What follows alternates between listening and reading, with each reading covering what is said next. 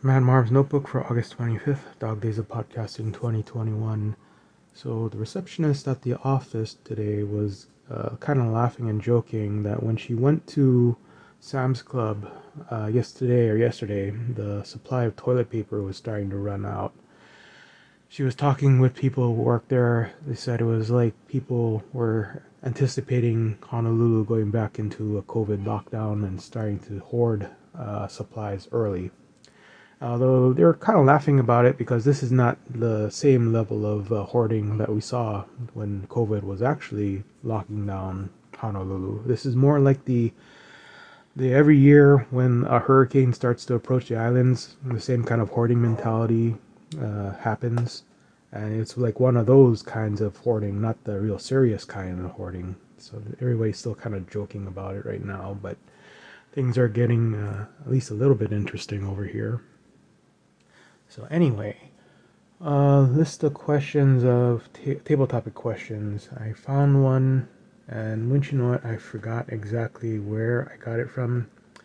I'd saved it as a PDF, but whoever posted it just had a list of hundreds of questions, but they did not post a link back to where this was taken from, because honestly, I don't think they came up with all 365 of these questions themselves.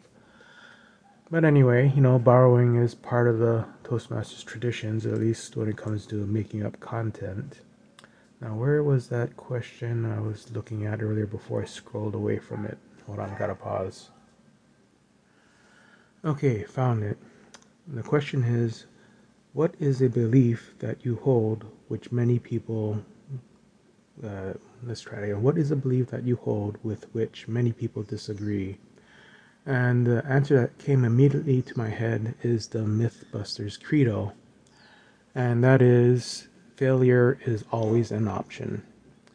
I remember I don't actually see this anywhere except on when Mythbusters talk about their culture and how the show came about. I know specifically Adam Savage has tweeted about that a lot, and I think I remember reading, so not his autobiography. I haven't gotten through that yet, but earlier works of his about his it was his DEF CON talks about his earlier failures in life and what he learned from it.